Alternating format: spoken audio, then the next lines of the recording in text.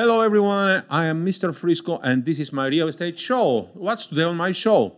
We're gonna talk about Frisco housing market, some insights. My guest will be Kevin Jefferson with fmtrade.com, a currency trader and educator, and we're gonna wrap up the show with so what's new going on Frisco business and social life. Meet Mr. Frisco, a realtor selling residential real estate in Frisco and far north Dallas.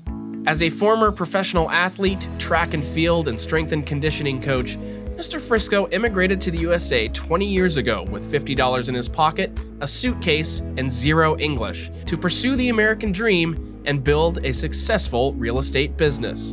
Hardworking, persistent, customer service, and detail-oriented, Mr. Frisco strives to secure a smooth closing on his client's biggest investment, their home. He puts his experience and knowledge to serve his clients the best way possible. Building his business by referral allows him to maintain relationships with his clients and serve them even after the transaction is closed. This is Frisco Realty News with Mr. Frisco. So let's see what's happening on Frisco real estate market in September. Median Frisco existing home price for the past 12 months has increased 70.8%, reaching $635,000, and the median price for September increased slightly as well with 0.7% compared with August. So the housing market in Frisco for September has flattened. The inventory on the market increased 109.4% since the same time of the last year, with 404 houses for sale on the market. The inventory on the market decreased 19.4% in September compared with August, and the inventory in Frisco is still very low. Let's say that the inventory in Frisco is still low. It's almost half of what we had in 2019. The median existing home sale for the past 12 months is down 37.5%, reaching 167 sold homes, and the home sales for September decreased 21.2% compared with August. So the market activity in Frisco has been going down for the last 4 months. The median days on the market for the past 12 months is up, reaching 27 days, and the homes for sale in September stay 14 days more compared to August. Let's just remind you that during the peak of the market, the days on the market were only 4 days. Month supply of inventory on the market is still very low, 2.1 months, which is still very strong seller's market. Again, I probably gonna repeat myself from the last show, but we consider balanced market for 6 months supply of inventory on the market. So the inventory is still very short. Now let me introduce you to my guest, Kevin Jefferson, owner and CEO of fmtrading.com. Hey Kevin, how are you? Good to have you here, man. I am well. Thank you for having me. Great. Okay, so you do currency trading, okay? For a lot of people, that means almost anything, all right? You have to explain. But before we start with that, who is Kevin? Okay, great question. So I am Kevin L. Jefferson, cash flow creator, father of the Forex family, followmytrades.com, professionally speaking. But I am also a loving husband and father of 2 children, and preceding that, just a public school product from Dallas, Texas. Grew up in Oak Cliff, Texas. Nothing special about my life, middle class family. I guess maybe not even quite the Huxtables. I don't think we made that much money, but I was just a regular dude who I found myself, along the course of my life, finding that I felt like I was a little more mature than my age, coming along life. Matter of fact, I joke that I feel like as I've gotten older, I call myself the maturity Benjamin Button. I feel like I've gotten less mature over time than I was when I was a kid. But just, a real intellectually curious person, a person who always wanted to kind of learn the why about things. And I think that informed my journey even up to and through college. Graduated from the United States Military Academy at West Point, was an Army officer, field artillery, rapid deployment units, all that stuff. But really just a person who always wanted to learn more and really, kind of see the why behind life, And so I think that's kind of informed, if I look at my journey and the things that have benefited me the most, is primarily, I think, because I asked why, and that's what's kind of served me the most. All right. So you're a veteran. Thank you for your service. Well, thank you. I appreciate it. Glad to serve. And why currency trading? Why not, for example, financial advisor? You have a background for that. Why currency trading? What got you there? Excellent question. So actually, I was a financial advisor. When I got out of the military, I went, to work for a couple Fortune 50 companies. And when I got into finance, I actually got into finance or was being invited to join the financial world 2 months after September 11, 2001. So when I was in the military, I knew that wasn't going to be my long-term goal or dream. That wasn't what I felt like I was built for, honestly. It wasn't by the right time. Huh? Yeah, it wasn't. Yeah, my timing wasn't right. So I was in Kuwait in 1998. Spending time over there playing in the dirt and the sand, and loved my soldiers. I loved. That was the best part of probably being in the Army, was leading soldiers and kind of really being able to affect people's lives. But I mean, honestly, if I was studying for the LSAT while I was in the middle of the desert in Kuwait, because when we had downtime, most people would take naps and do all this stuff.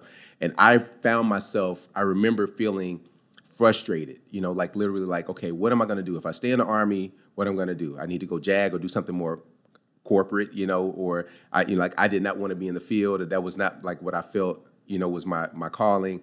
And so I was just trying to find a way, honestly, to kind of get out of the rat race of, what was called the military, as great as it was, the experience it was. And so I remember going back to college, reading magazines about finance, investing, and all that stuff. And so I was just trying to find a way as a dude who went to the military academy, minored in information systems, knowing that IT was going to be kind of the future, but knowing that I wasn't smart enough to really kind of go down that road in my mind. I was like, what do I like? So I became an English major. So I was literature and philosophy at West Point. We called ourselves the Dead Poets Society because there's very few of us, but, and I just wanted to find something that I could honestly serve people and make a ton of money, And so when I got out of the military, working for Georgia Pacific for a few years, I started studying because the internet, as I tell people all the time, the internet was very much at its infancy at that point in time. And so I would be at Barnes & Noble on Sundays and weekends, when I was off work, and literally studying books on how to become a financial advisor, like ADV forums and all that stuff, that people, fee-based planners and all that stuff, and just really dug into it. And then in November of 2001, I think as a result, in my personal opinion, as a result of actually aligning my beliefs and my desires with my actions, I received a call from a recruiter from Merrill Lynch in November of 2001.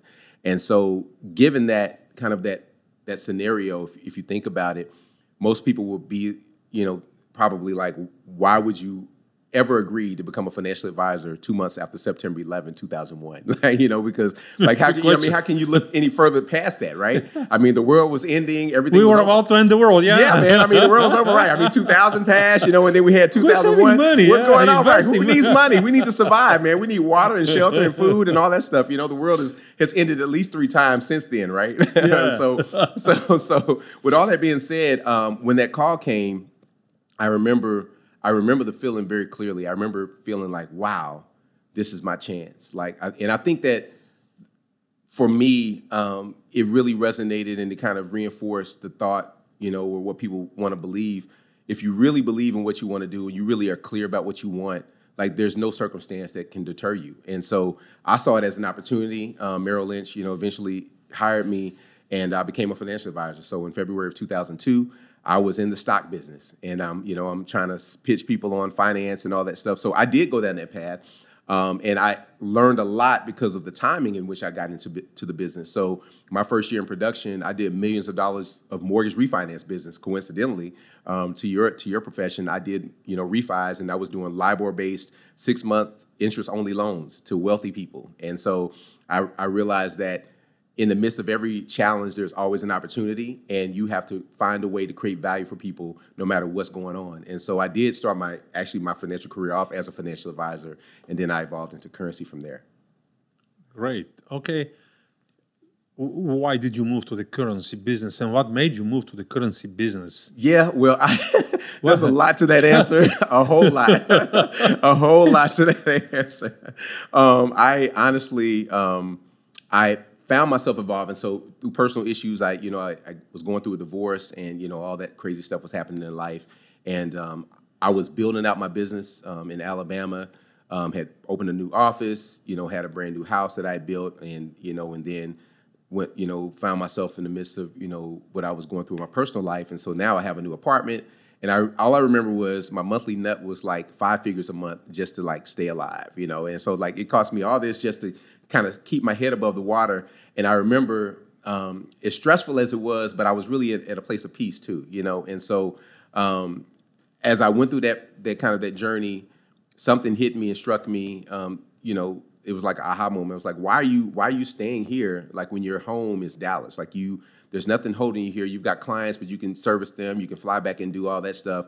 So why not go back to kind of really the nest and like really recuperate and kind of regenerate and kind of get the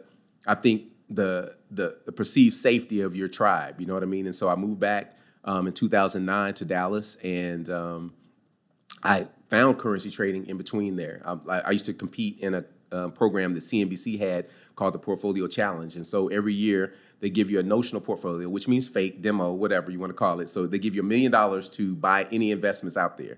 And in 2008, I think it was 2009, they actually had the ability for you to buy currency, And so I remember back in that time, the euro was like literally the opposite of what it is now.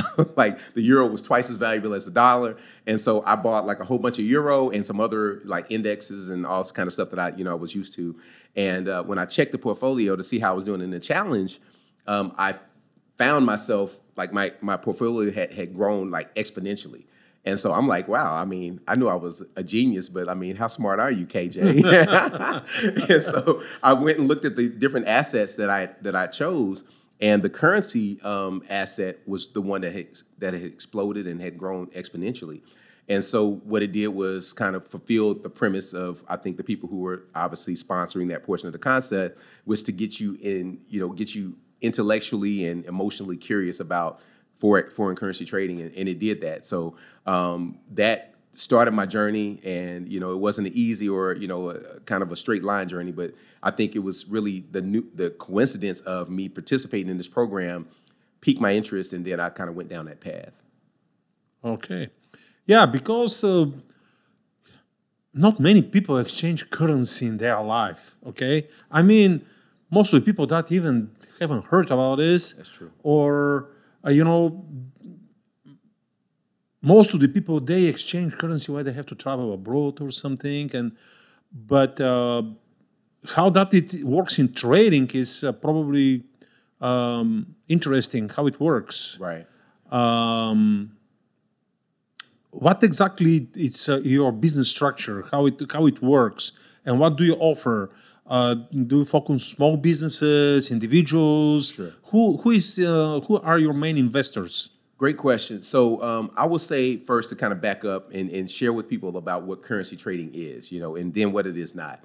And so in the world, when I started learning about how to become a professional or whatever, or even a profitable trader, there was the frustration of actually too little resources. And so there were not really many people who were what I consider successful currency traders, or there were not a lot of people who were offering the advice to teach you how to become a trader. And as a financial advisor, when I was a stockbroker with Merrill, and when I went independent, on my own in 2005 and started my own advisory practice, it's easy to learn how to sell people on ideas and concepts called investments, but it's very difficult to have an actual skill or a trade, coincidentally, no pun intended, have a trade that you could actually create income from that did not need new clients, and so that was really the big draw for me. And so I tried to simplify the journey because I serve individuals and business owners, and I'll get back to that in a moment. But the big draw for me was that it was a way to create income for myself no matter what was going on in the world. And so I had to find a way, as I started a business, which I've been in this particular business as an entrepreneur a little over 7 years now. And I had to find a way to get people to understand the concept. And so what I would do is get people to do exactly what you said. Most people have not traded currency, or at least to their knowledge have not traded currency. But if you've taken a trip, you have actually made a currency exchange trade. I'm like certain of it, because let's just use, us being in the U.S. and our nearest country is Mexico, at least in the southern U.S. And so if you take a trip to Mexico, let's say you're going to Cancun, in most cases, you're going to exchange a portion of your money for pesos before you get to Cancun. Why is that? The reason you do that is the simple law of supply and demand. So the law of supply and demand says that the demand for pesos in the U.S. is much less than the demand for pesos in Mexico. And so you make that trade on this side of the border because the cost of doing business is lower than when you get over there. And then when you return, you do the same thing, or before you come back, if you want to, you can exchange it over there. And it's called a round turn. And so actually I wait till I get back because dollars are in demand, so you actually get a better exchange rate. But that round turn, your money is basically taking one full currency trade. You sold dollars, you bought pesos, and then at some point when you got back, you sold pesos and you bought dollars. And so all I do with that as a business is I do that on a computer every day. So when I take a trade, my money is basically taken in an electronic vacation to the country whose currency I bought, notionally, and then it comes back to the U.S. when I close out the trade. And so for me, that was really interesting because I knew about the stock market. I started learning how to be a stock trader, and I realized there were a lot of differences between being a currency trader and a stock trader. A stock trader, in my estimation, if you have $1 in the stock market, that dollar has to go up by 100% to become $2, right? Would you agree with that, right? Yeah. I think we all agree that it takes 100% return on a dollar to become $2. In the currency market, due to a concept called leverage, that same dollar gets treated, let's say, like $100. And so now, and that's called buying power or leverage. And so with that same dollar, you get the same effect as if you had $100 in the market. And so now all you need is for that dollar to go up, or that notional $100 to go up by 1% to create the same $1. And so the energy and the amount of resources that it takes for you to create the same type of return on your money is much, much lower in the currency market than in the stock market due to a concept called leverage. And so what a lot of people will ask after that is, okay, what is leverage, and why do they use leverage in the currency market and not use it in the stock market? And so the reason is a dollar, or any currency that you can think of a global or a major country, it's not going to fluctuate that much on a daily basis, right? So if we had, if the dollar was fluctuating by 5, 6, 7% a day, we'd be scared. You think we're scared now? Like, we'd be scared straight. We wouldn't do anything, because the price of milk and the price of bread, all that stuff changes on a daily basis. It's kind of like gas, right? I mean, you're looking at gas prices because you want to fill up your tank on the day that gas goes down by 10 cents, which is maybe a 3% move in the gas market. And so that's why you make those moves. So imagine doing that with bread, milk, Pop-Tarts, like everything that you have to see what the value of the dollar is on a daily basis. That would be completely, it would be treacherous. And so because the value of a currency does not move very much in a day, we're trading really literally pennies on pennies, like 1/1000% of a penny in movement is what you're trading. And so for it to make sense for the large institutions and the people who provide a market, which we call market makers, the people with the real money, the reason that they go into it, the only reason it's valuable for them is that they have leverage, so that those pennies can actually have the same effect as dollars and tens and hundreds and thousands and millions of dollars. And so with leverage, you get the same results with less effort than you can in the stock market. And that's why I trade the currency market versus the stock market.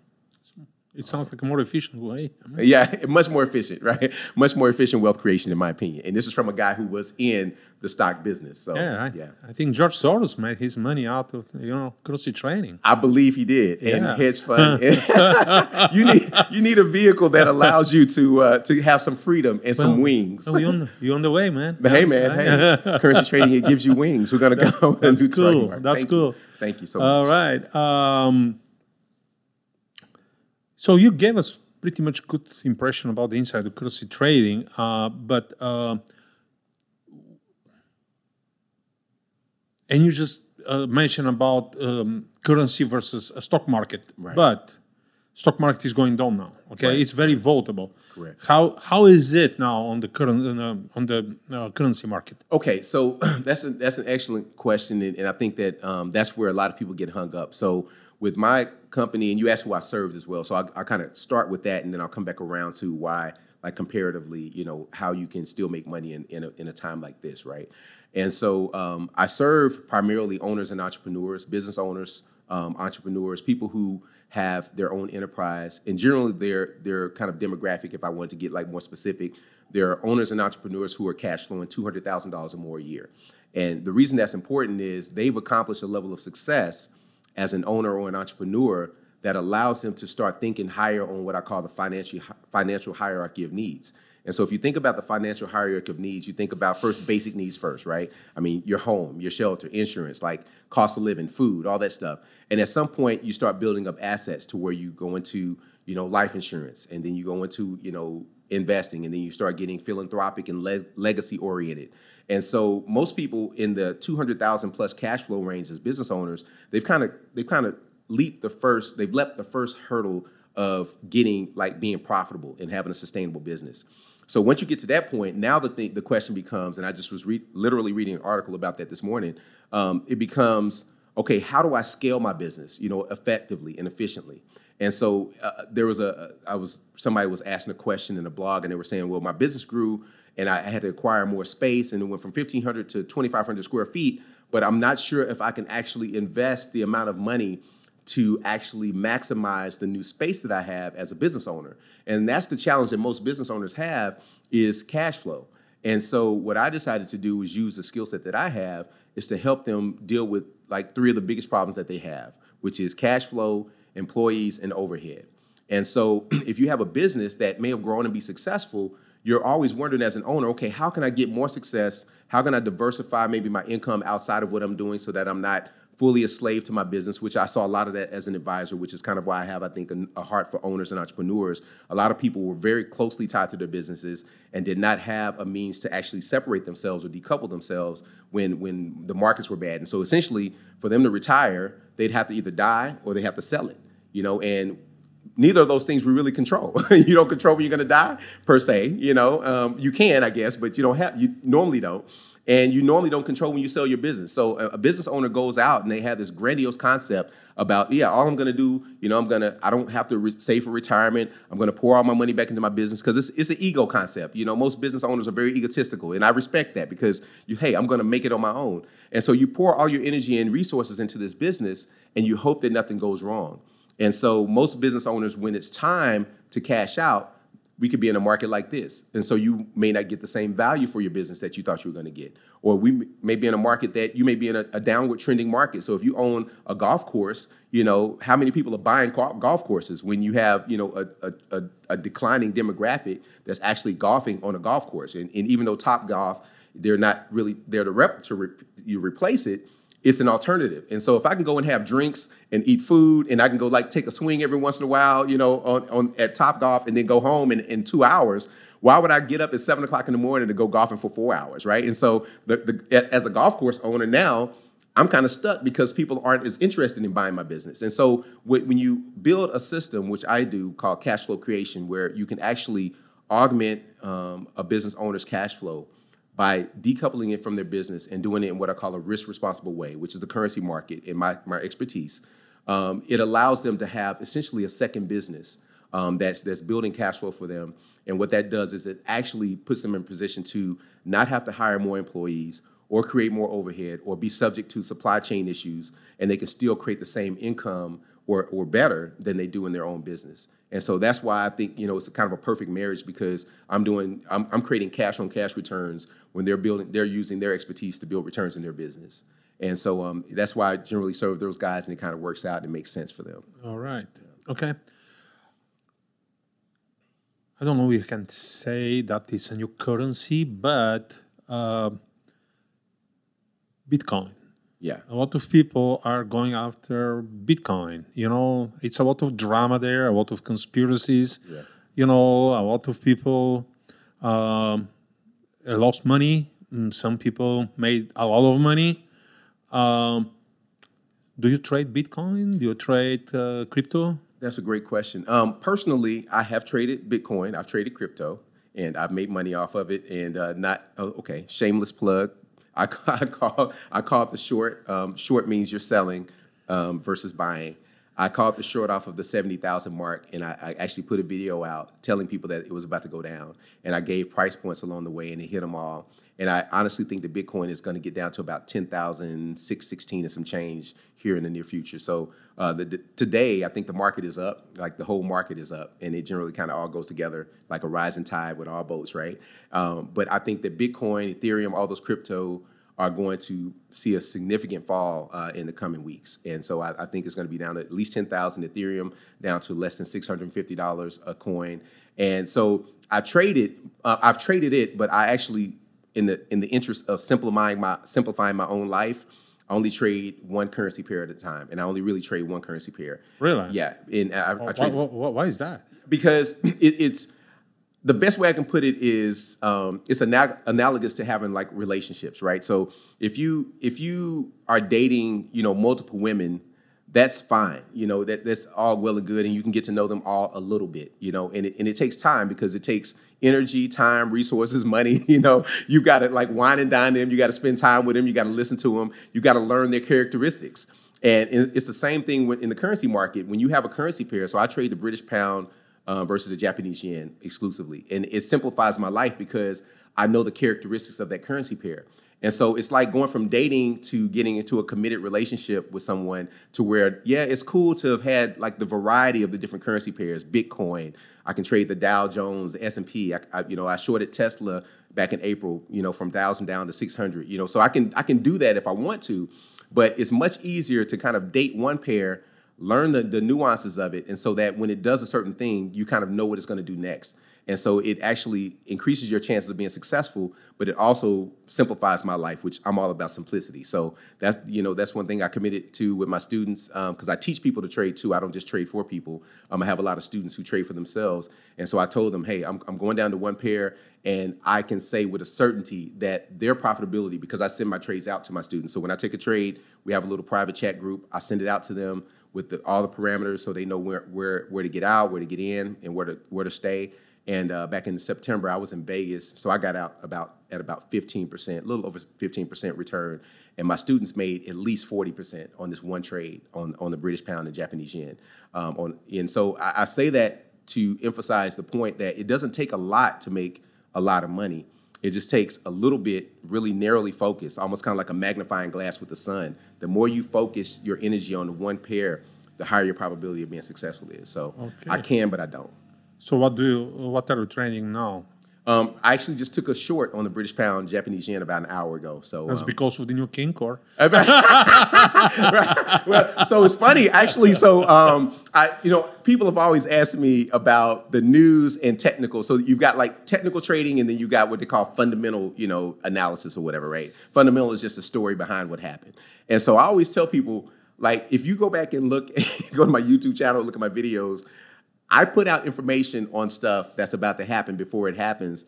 And then I'm always amused to hear the story that gets told to justify what happened. And so that's called fundamental analysis in my mind, It's like, and so I took the short days before, it fell. And I remember the new, was it the prime minister or someone with the finance, Yeah, the new prime minister. Prime minister, right. And so they announced that they were going to do this big corporate tax cut for businesses. For the business, exactly. Yes. And that's what took our trade all the way down to our take profit, and then it reversed and went the opposite direction. So like the market was already structurally, from a supply and demand standpoint, already ready to make that move, but then it was almost like it needed the tipping point of a story to justify the move. And so that's why I always look at technical trading, because the numbers don't lie. Supply and demand is not, the mathematics of the market, all it is I call it the simplest term, any market is a mathematical representation. Supply, demand, that's all. Of the psychology of the people involved, though. You know what I mean? Because my perception of demand and supply in relates to value can be different than yours. And so it's a mathematical representation of everybody's psychology in the market.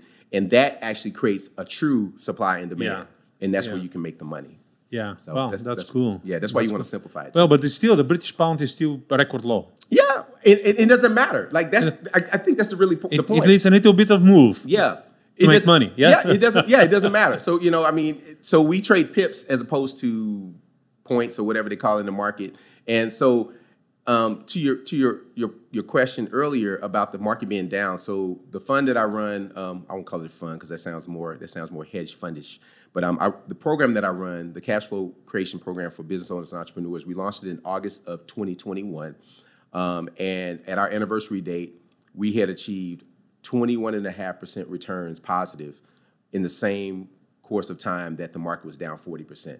And the reason I want to emphasize that is we are very selective, active traders. And so what that means is most of the time we're not in the market, and I think that's one of the big challenges that a lot of people have in the stock market is that they get sold the information or the adage of stay in the market, get in, buy and hold, long-term investing. What's long-term? Like long-term for me could be a year, but they sell you on a 30-year plan and they want you to stay in because that's what makes the stockbroker's money. I was a stockbroker. I remember there were very few people as financial advisors that would allow their clients to take money until they retire. They were like, no, you can't take anything out. I don't care what you want to do with your life. It's your money. I know it's your money, but you need to keep it in there. And so they sell you into staying in and going through all of the emotional undulations of being in the market when if they really knew what they were doing, they could have told you, hey, it's time to go to cash.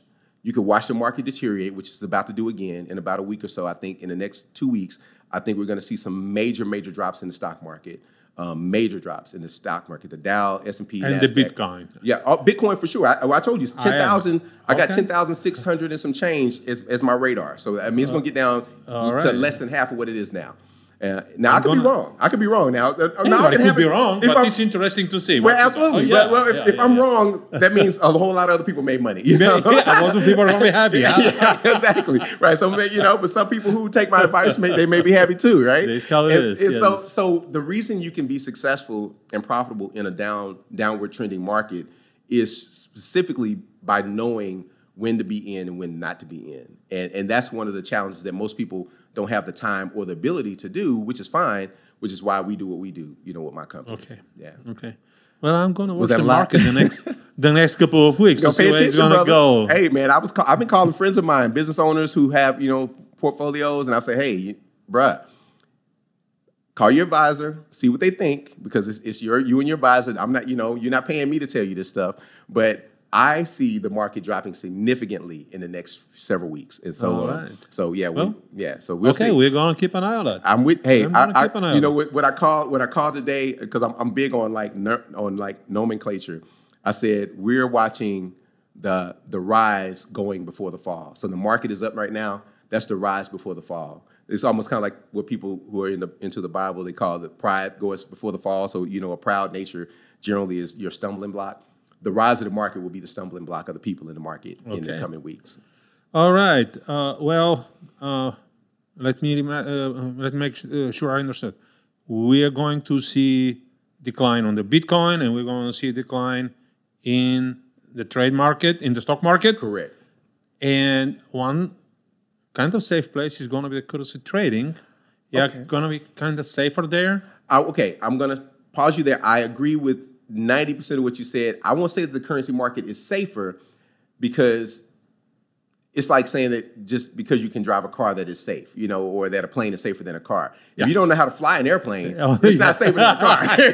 So you got to know how to fly the plane. There's no safe cabin. Right. So there's odds and probabilities. And so I would say the safest place is to be out of anything that you don't know anything that about. That's some risk. Yes. Right, exactly. That's probably the safest place outside of bonds. Absolutely. Buy some bonds and let the yields go up because they're going to go up soon. If you're going to buy anything, buy bonds maybe. But aside from that, if you want to make some real money, plug into a system, and I believe in the currency system. Options trading is another option, another way as well. Options trading kind of functions similar from a leverage standpoint to the currency market. But I would just say that either get with somebody who knows what they're doing, or just get out and let it come back, because it's going to be nasty. Cool. Yeah. Cool. Yeah. All right. If somebody would like to reach you out, sure. How can they reach you out? Okay. Thank you. So the best place to go is to our website, fmtrades.com, FM like a radio station, trades with an S.com. And when you go to that site, you'll have basically two options. We have the DIY option, which is for people who want to learn to do what I do for themselves, self-starters. And then we have what's called the DFY option, which was born from when we were teaching people how to trade, and we had a lot of highly compensated professionals, business owners were asking, well, this is cool, I love it, it makes sense. You almost kind of sold me on it just by teaching me about it. And then they said, okay, so how much would it cost for you to do it for me instead? And so we have the DFY option, and you click that button, which is called Done For You Trading, where you actually still get the course on learning how to trade, which is an online step-by-step course, self-paced. But we also, in addition to that, will trade one account on your behalf to build cash flow for you.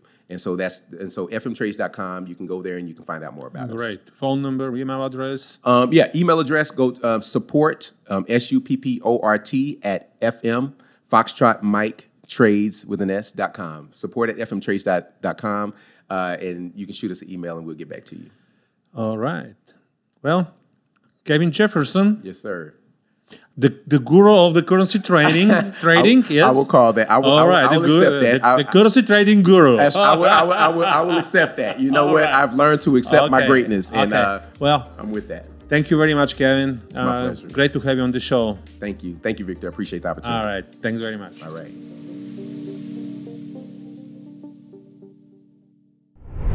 So now let's see what's going on in Frisco. There is some more love in Frisco. Comerica Bank is opening a business and innovation hub in Frisco in 2023.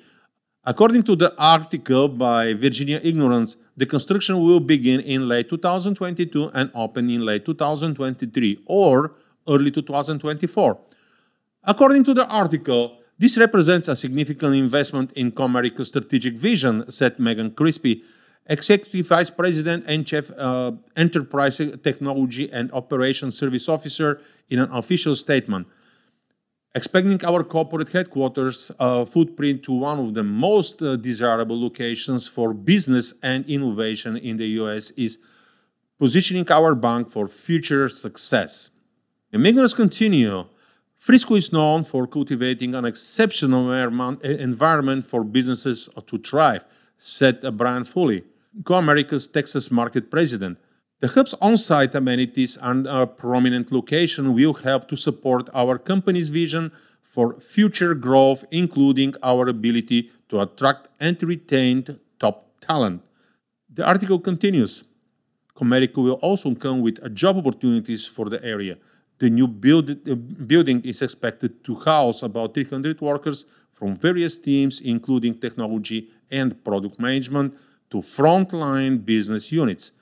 It will feature learning and interview centers at the new Home Resources office. In addition, the company hopes the Star Mixed-Use campus will provide colleagues with entertainment, sports, retail, residential, and educational opportunities to enhance workers' experience and help attract new talent. Comerica Bank is another jewel in Frisco crown, so contact Globus Realty and Mr. Frisco to find your ideal Frisco home. Don't miss your opportunity to find the lifestyle you deserve.